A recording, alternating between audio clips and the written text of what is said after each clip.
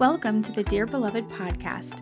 I'm your host, Laura Jean, founder of the Beloved Collective, and together we will dive deep into relationships, femininity, and the stages leading up to marriage from a Catholic perspective. Here you'll find real conversations rooted in the truth, dispelling the lies found in our culture, and learn practical ways that we can keep Christ at the center of our lives and relationships.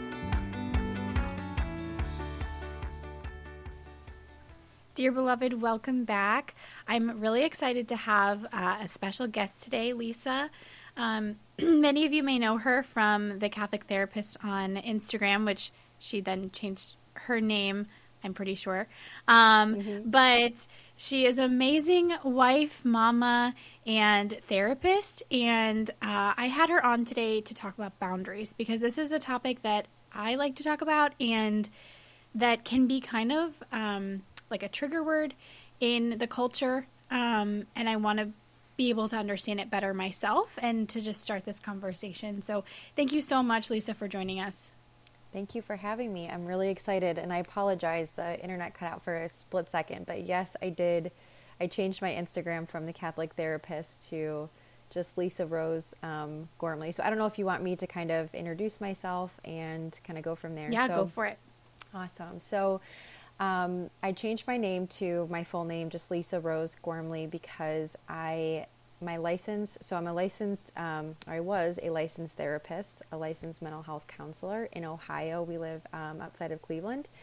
And just last year, after welcoming our second child, I came back to work after maternity leave, but only for a couple months before I decided to stay home with the kids.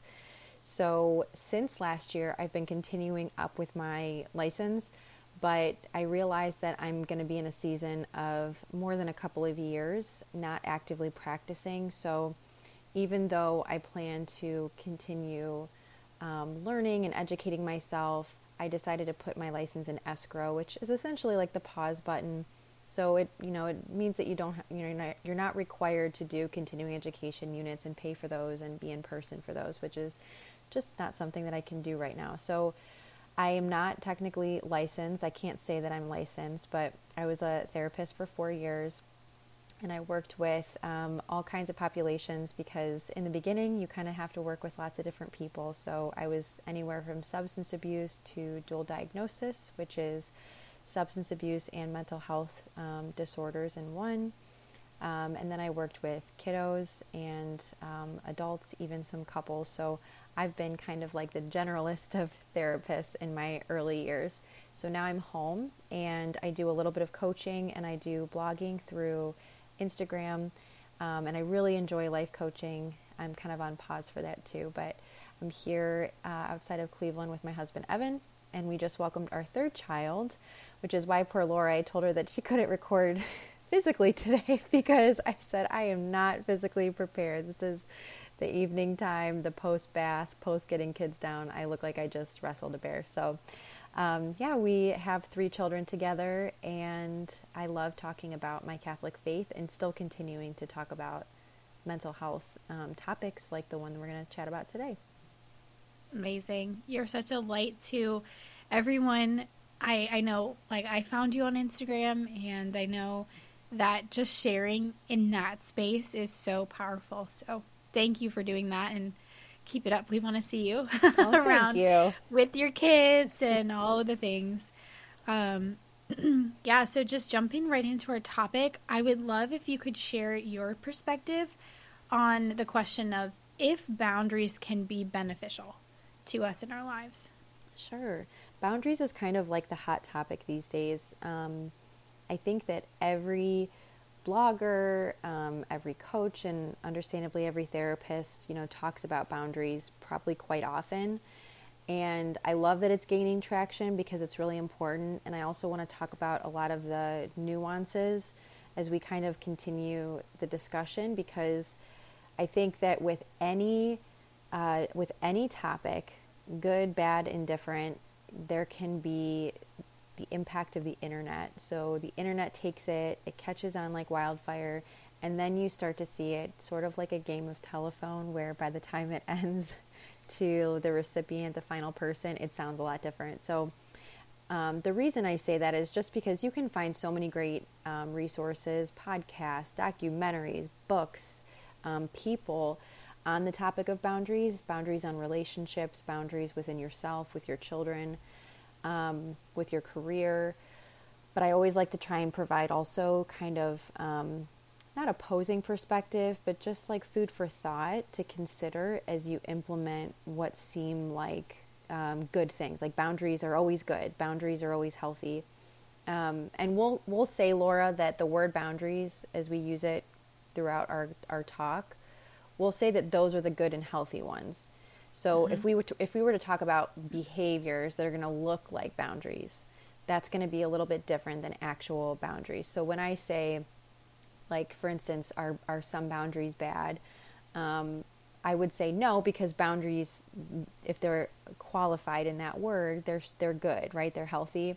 But we can do a lot of things, behaviors, communication that look like boundaries, seem like boundaries. We think they're boundaries, but they're actually other unhelpful behaviors. So if that makes sense, we'll kind of talk about, like, here's what boundaries are in their, definitive good nature. And then we can talk about what are some things that might be sort of like a wolf in sheep's clothing. Does that make sense? Totally. And I love that perspective, just to keep it clear in our heads. And that's exactly why I wanted to have this conversation, to kind of separate the good boundaries from the poor behaviors, as you mentioned. Yeah, absolutely. And the best way to do that, aside from getting, listening to talks like this and reading books, is to work with somebody. I usually always say, especially depending on what you're dealing with, like, you really want to see a therapist if you're dealing with, like, mental health diagnoses, for example. But you and I have chatted about coaching before. I think you also could find a really solid professional coach if they are, specific things that you either just want to preemptively kind of train yourself on, or if there's maybe a real specific relationship or instance where you just need help kind of coaching on, communication style, right? Like, someone might come to you and say, I'm really struggling with a friend and I'd really like to kind of bounce some things off of you and get, your expertise. I think that's really helpful because books and everything, and even this conversation, they're open up to interpretation sometimes. And then when people are listening or reading, they're thinking, well, okay, I'm just going to apply this then to my situation, even though it might require something a little bit different. So to answer your original question, I think it was like, are boundaries good or Beneficial? Are they beneficial? Yes, because they're protective. So if we were to, personify boundaries, like, imagine on either side of a bridge, right? They help to keep us going forward in the right direction. Sometimes, like, barricades pop up that are alerting us of some traffic jams, and so they're not super straight. They're not like these parallel boundaries, and they're not super easy to drive through. We have to slow down. We have to, like, turn down the music. We got to focus for a second because it's not our usual way.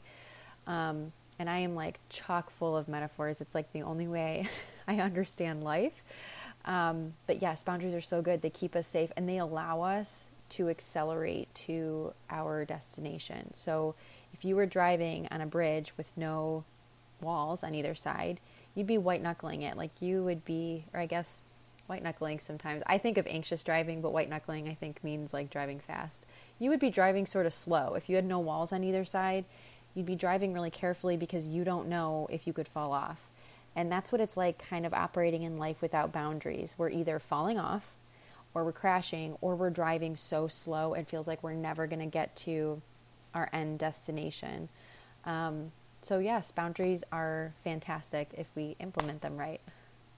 Yeah, that is such a good metaphor. I've never thought of it that way, but wow. Like, I can feel that, of, like, sometimes you're going just so slow because you don't know where to go, or, in making a decision where boundaries can be really helpful. And not having those, you can feel really, really lost. So I like that metaphor a lot. Yeah, Thanks absolutely. for sharing that. So now that we're talking about, right, in the terminology, boundaries being good, what are some, behaviors or times that you've seen behaviors that act like boundaries not be beneficial to our lives? That's a good question. So what comes to mind, and I've shared about this a lot before, oftentimes the root of a decision or a motivation that we have, and I'll give it a specific example. Boundaries are like, gosh, boundaries with yourself, boundaries with your husband, boundaries with your boyfriend, boundaries with whoever, your in-laws. We have to understand like the root of a decision we're making behind a behavior, because like the same behavior, like let's say it's not going to Thanksgiving because we've got that coming up. That behavior, like we can't identify whether that's the right or wrong decision just based on the behavior. If someone came to you and was just like, I'm not going to my family's Thanksgiving, well, you'd want to explore a little bit, right? And understand, well, why? What is the motive, okay? One person's motive might be, I just can't stand my family, like they're so obnoxious and all they want to do is squeeze my kids' cheeks and they take all these pictures and it's so loud, it's chaotic, like we deserve just like a night in, we just want to be calm and just spend Thanksgiving alone at home, okay? Another person's motivation for not going might be, there's a lot of toxic alcohol use going on. And we've asked repeatedly to not have alcohol at Thanksgiving, and we don't feel comfortable bringing our children into this house.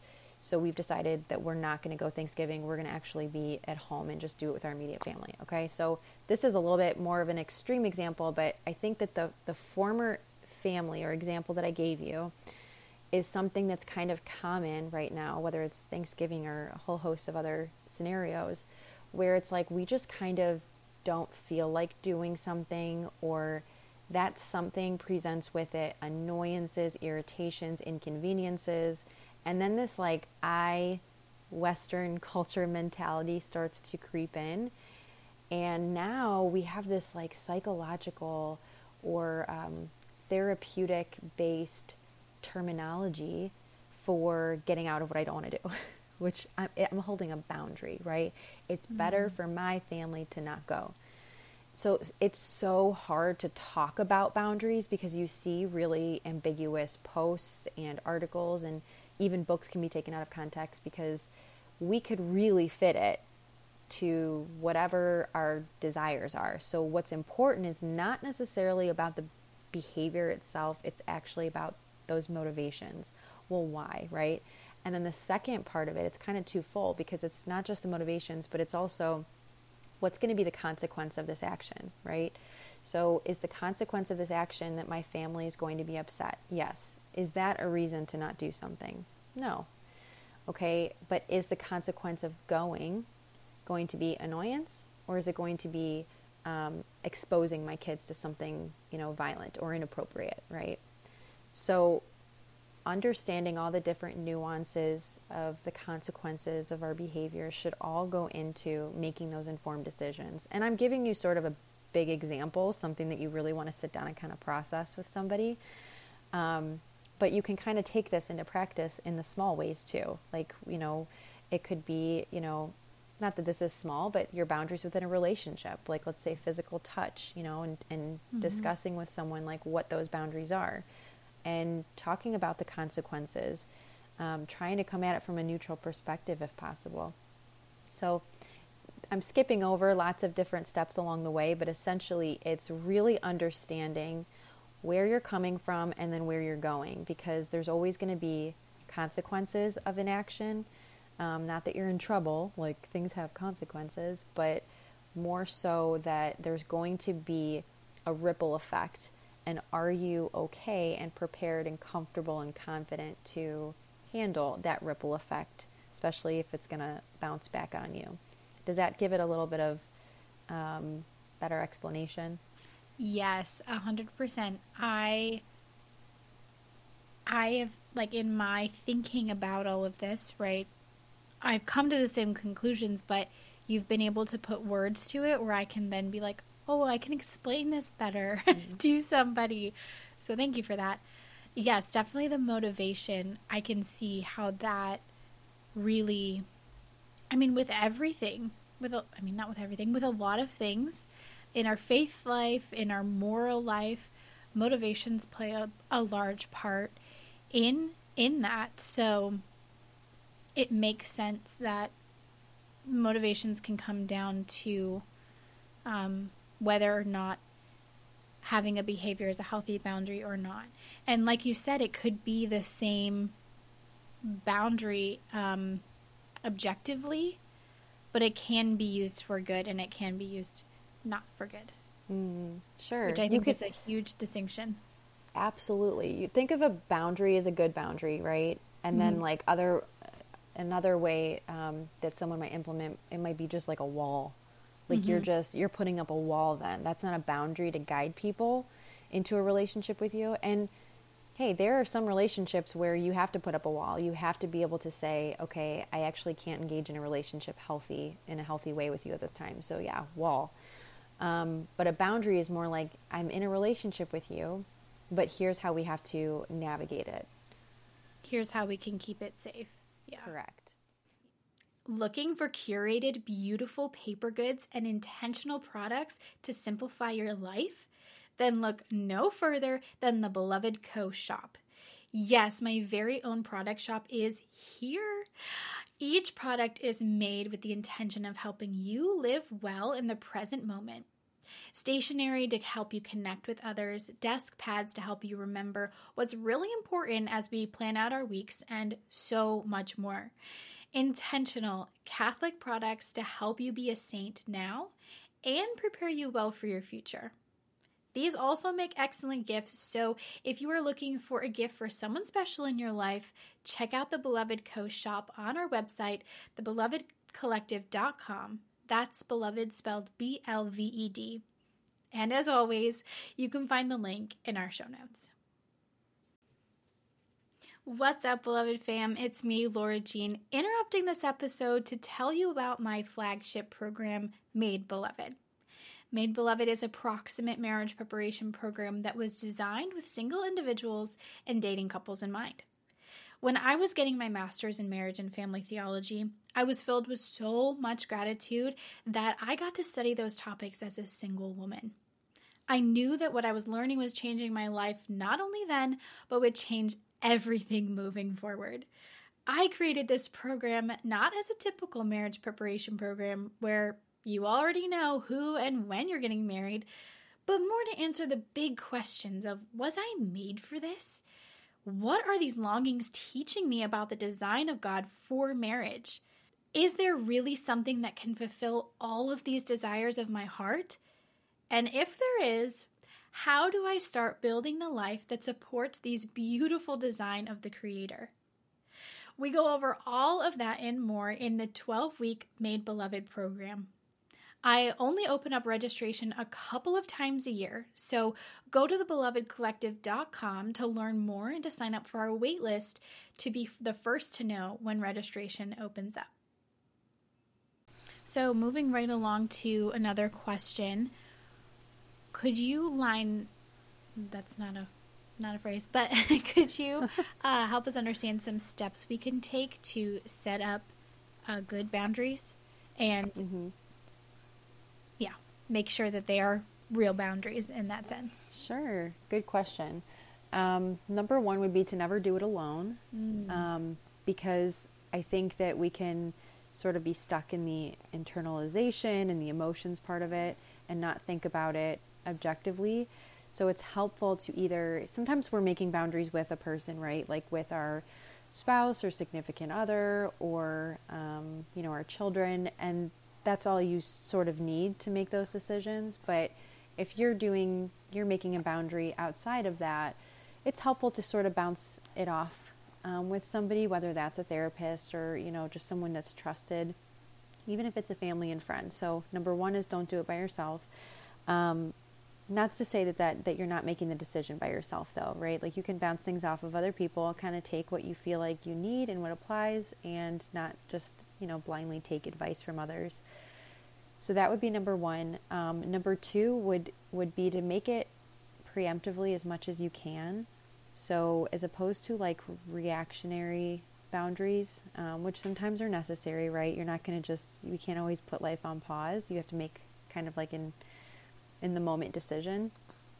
But as much as you can, let's say I'll give the holiday example again. You've got holidays coming up. It's October. You've still got a little bit of time to start talking them through and thinking them through and taking them to Christ so that you can make a decision when you're kind of separated a little bit from the situation. And if a situation were to arise, let's say, an argument happens or information has come to light about something or someone, and it's prompting a discussion about boundaries, like really take time to step away, to separate yourself as much as you can from that initial reaction. So you get into an argument with a family member and you say in that argument, okay, I'm not coming to Thanksgiving, right? To really make sure that you step away from whatever that event is, that stimulus, that person. Take a minute for a second, and my daughter Mary is going to join us. Just kind of take a minute to breathe, process it with someone else, take it to a holy hour. Those would be my two biggest. Don't do it alone, and take a pause, plan ahead, don't react. Mm-hmm. I love that. I love that a lot. Some of the things that I talk about in my proximate marriage preparation course is talking about, taking time to step back and think about what type of relationship you do want if you're single, right? What type of dating or engaged relationship that you do want. And preemptively, like you said, thinking about those things so that we can step forward in the right direction and not be reactionary, right?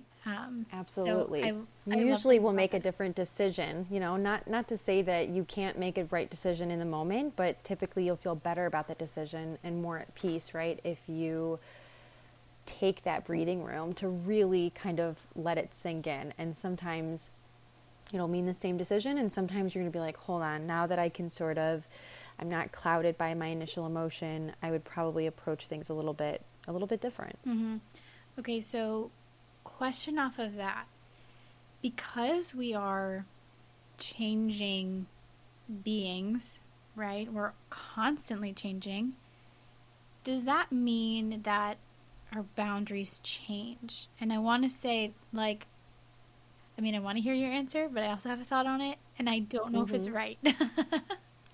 There is no right answer. Trust me. And it's so easy to want to be like, okay, what is, the best practice? And gosh, to be a therapist, thank goodness that it's not a qualification to know exactly what you're doing. And mm-hmm. I say that humbly because, there's not any book, any person, any theory that ever tries to say there's one way of doing it, I think is usually incorrect, or maybe inadequate is the right word. Mm-hmm. I think to answer your question, yes, they change all the time, and I think it's important to be willing to adapt because your life is going to look different all the time. People are coming in and out. Relationships are so fluid. You build trust with people, you lose trust with people, so your boundaries are going to look different, and especially depending on what season of life you're in, and I see, like Laurel, you talk a lot about, dating and singlehood, right? And then preparation for marriage and marriage itself, all those boundaries along the way with a person as they meet somebody and eventually marry them, have children with them, the boundaries, change, and that's okay, that's good. And I also, as I'm saying that, I think it's really important, it's sort of off topic, but woven. It's important to understand that things like boundaries, when we talk about mental health, boundaries are a good piece of it, right? Boundaries help us to promote mental health. So our overall mental well-being. Now that typically that's going to align morally speaking, but I think especially if we're talking to a Catholic, a Christian audience, it's important to understand though that boundaries, for example, are not always a moral issue. So when you're making a decision about holding a boundary, sure, we always have virtues in mind, right? Maybe in the way we communicate a boundary or and it influences whether or not we have one. But it's going to Thanksgiving, for example, like it's not a sin to not go or a sin to go. And I think it's important to understand that a little bit, just because I think that we can kind of get it into our heads that I think we can intermix morality and boundaries, right? And gosh, morality is like a blanket over everything. We always want to strive for the moral decisions, the moral choices, but I think sometimes we blow it up to be something a little bit more than it is. Is that making any sense? I'm trying to think of like a good example to kind of illustrate that, but why don't you share with me what your thoughts were? Because you told me that you're not sure if it's the right answer, but you have a answer. Well, your answer makes a lot of sense, because we do change. We're constantly changing, and if it's a boundary that, relates to us, right? It's coming from us. It relates to us. We have to be able to change. We have to be flexible and invite the new change to come. But when it comes, right, and then there's this distinction, when it comes to boundaries of our faith, for example, those are never changing, right? And that's the beauty of some boundaries. That like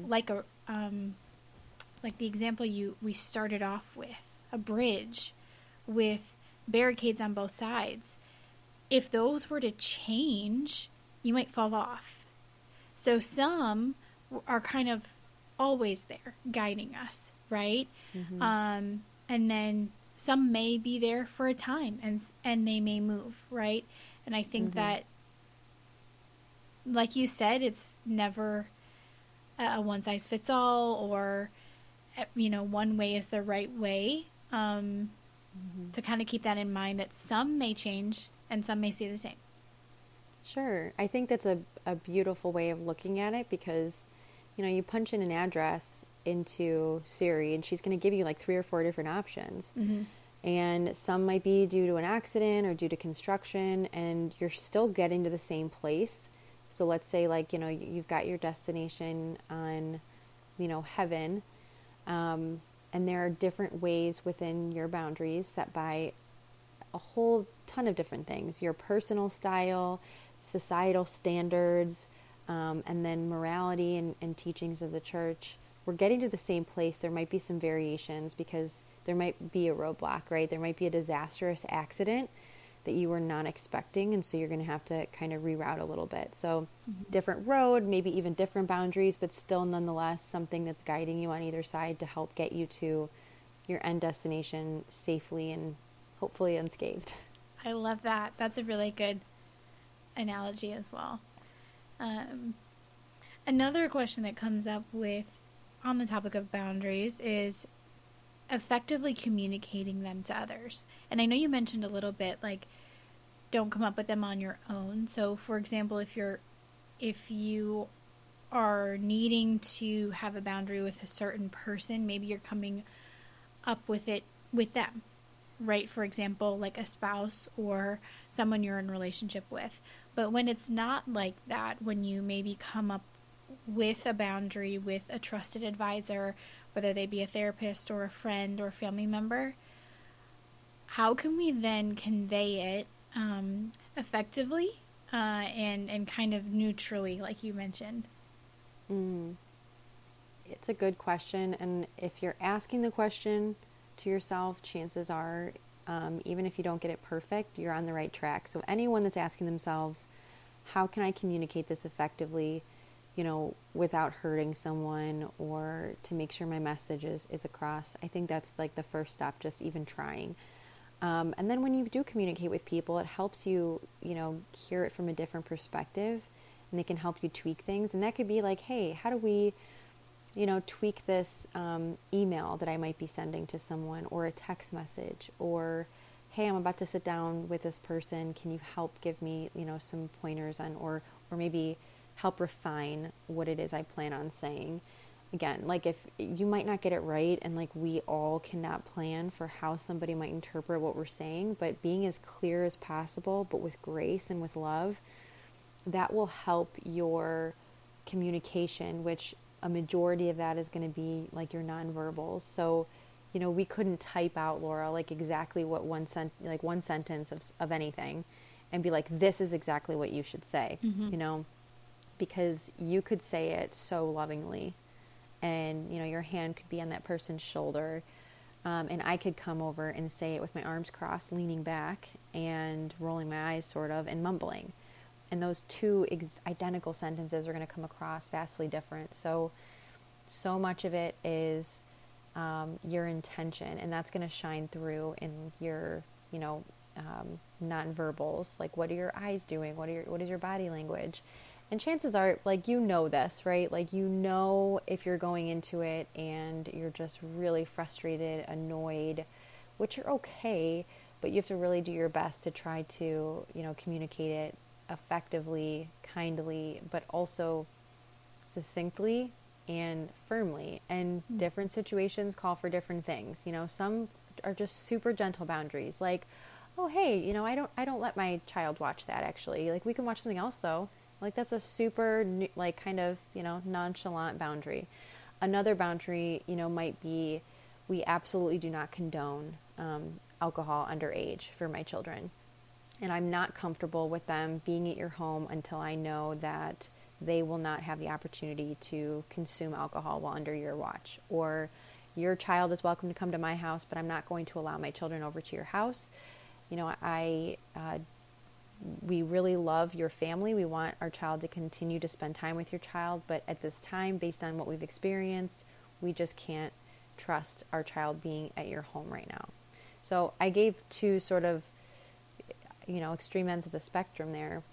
That some of them, like, you don't have to be like, oh, you know what? We're just gonna pick Corey up home because, we're the boring parents. We don't like drinking.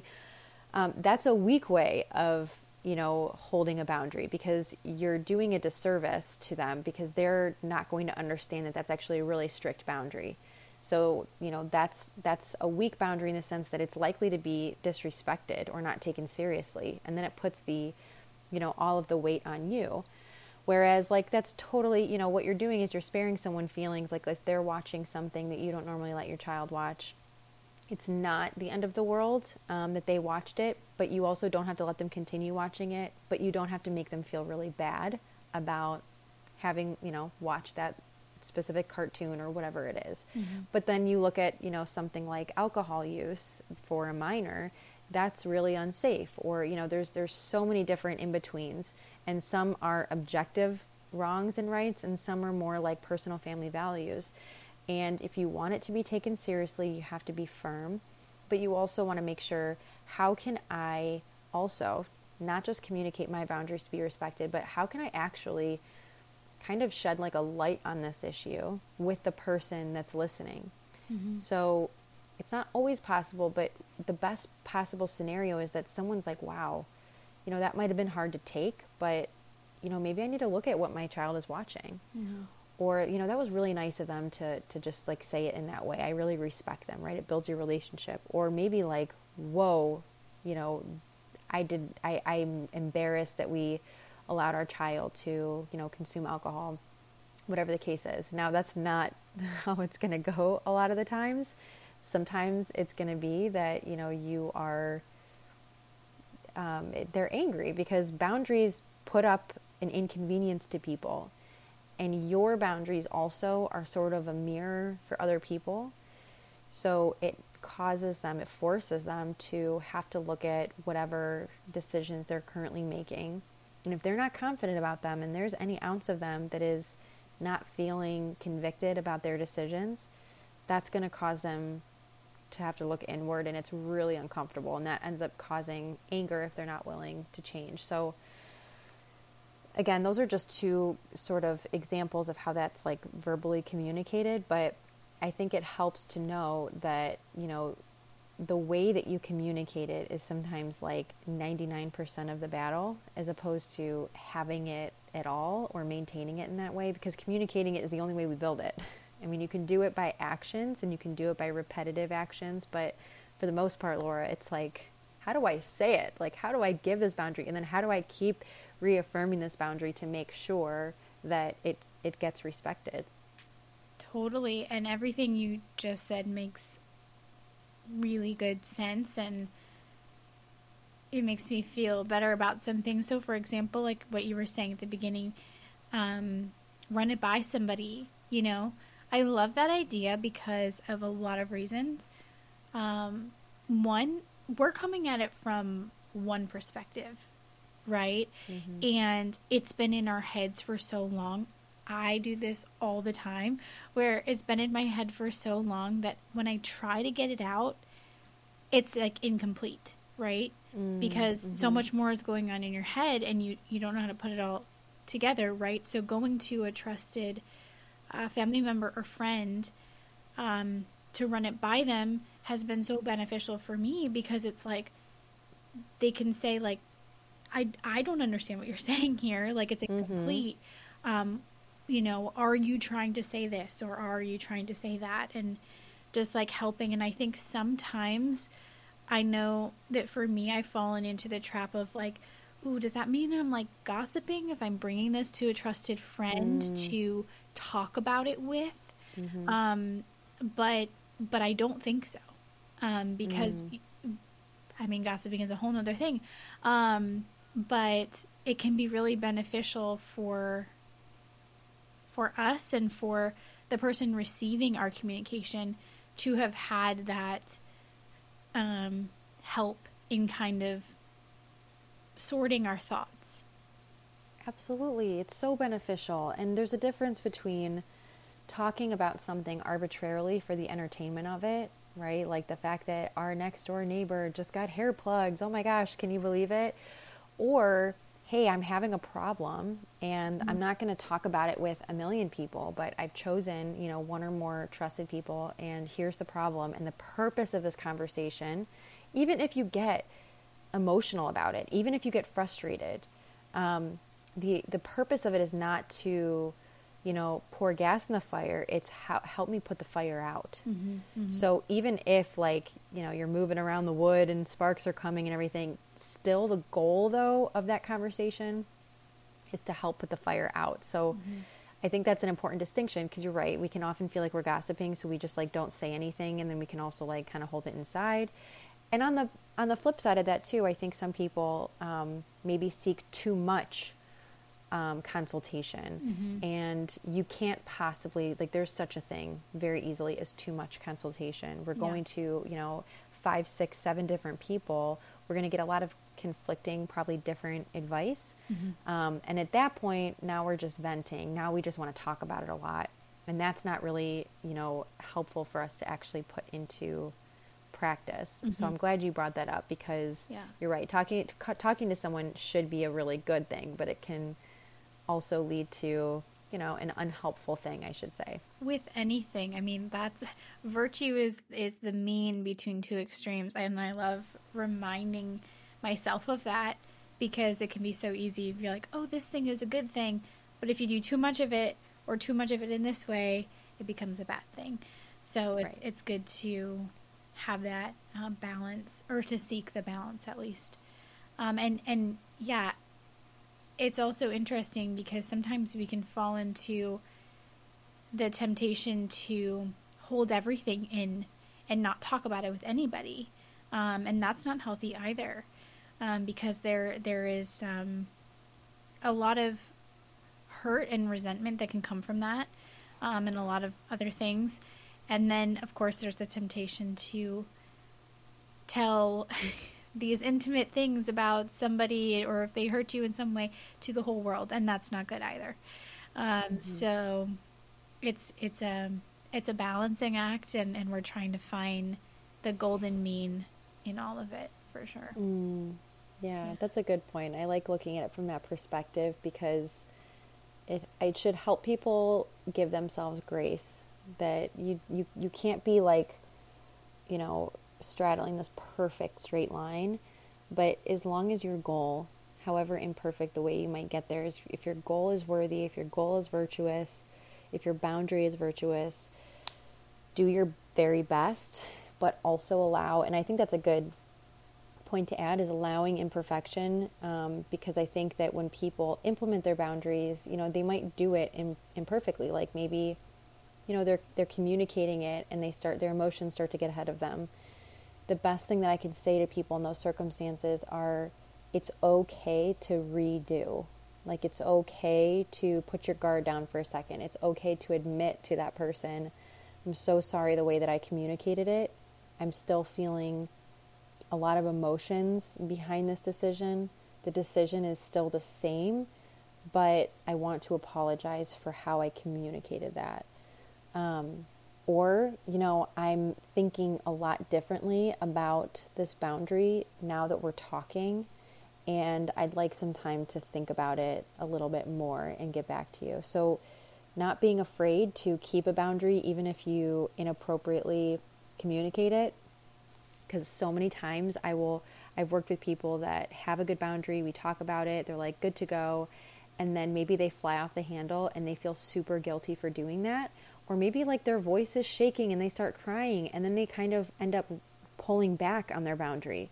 So permit yourself to imperfectly communicate it, and then just tell that person, I don't like how I communicated that.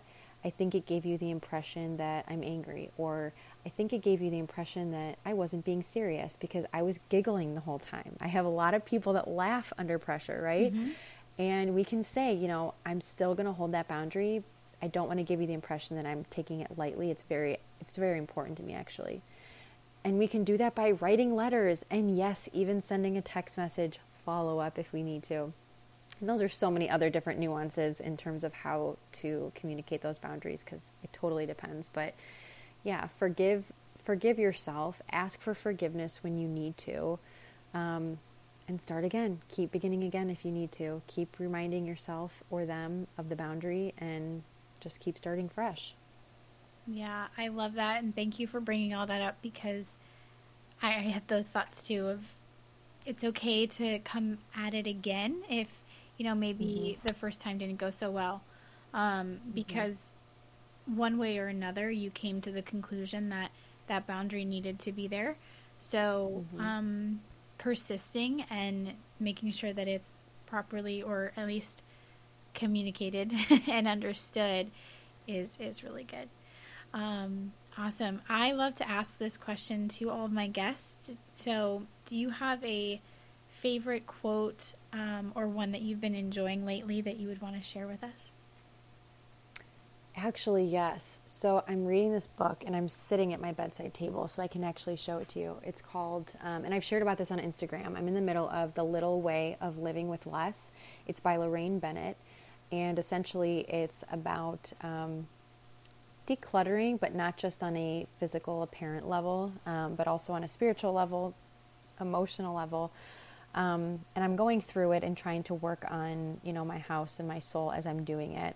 And decluttering includes, decluttering online and all these types of things that sort of are filling our heads and filling our spirit with things other than God, essentially.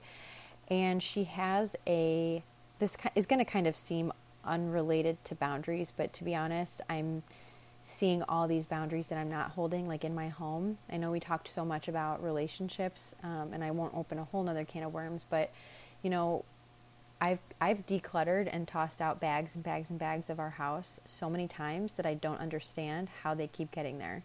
And I'm not a big shopper. I'm not even a big spender. It just is very frustrating and confusing to me.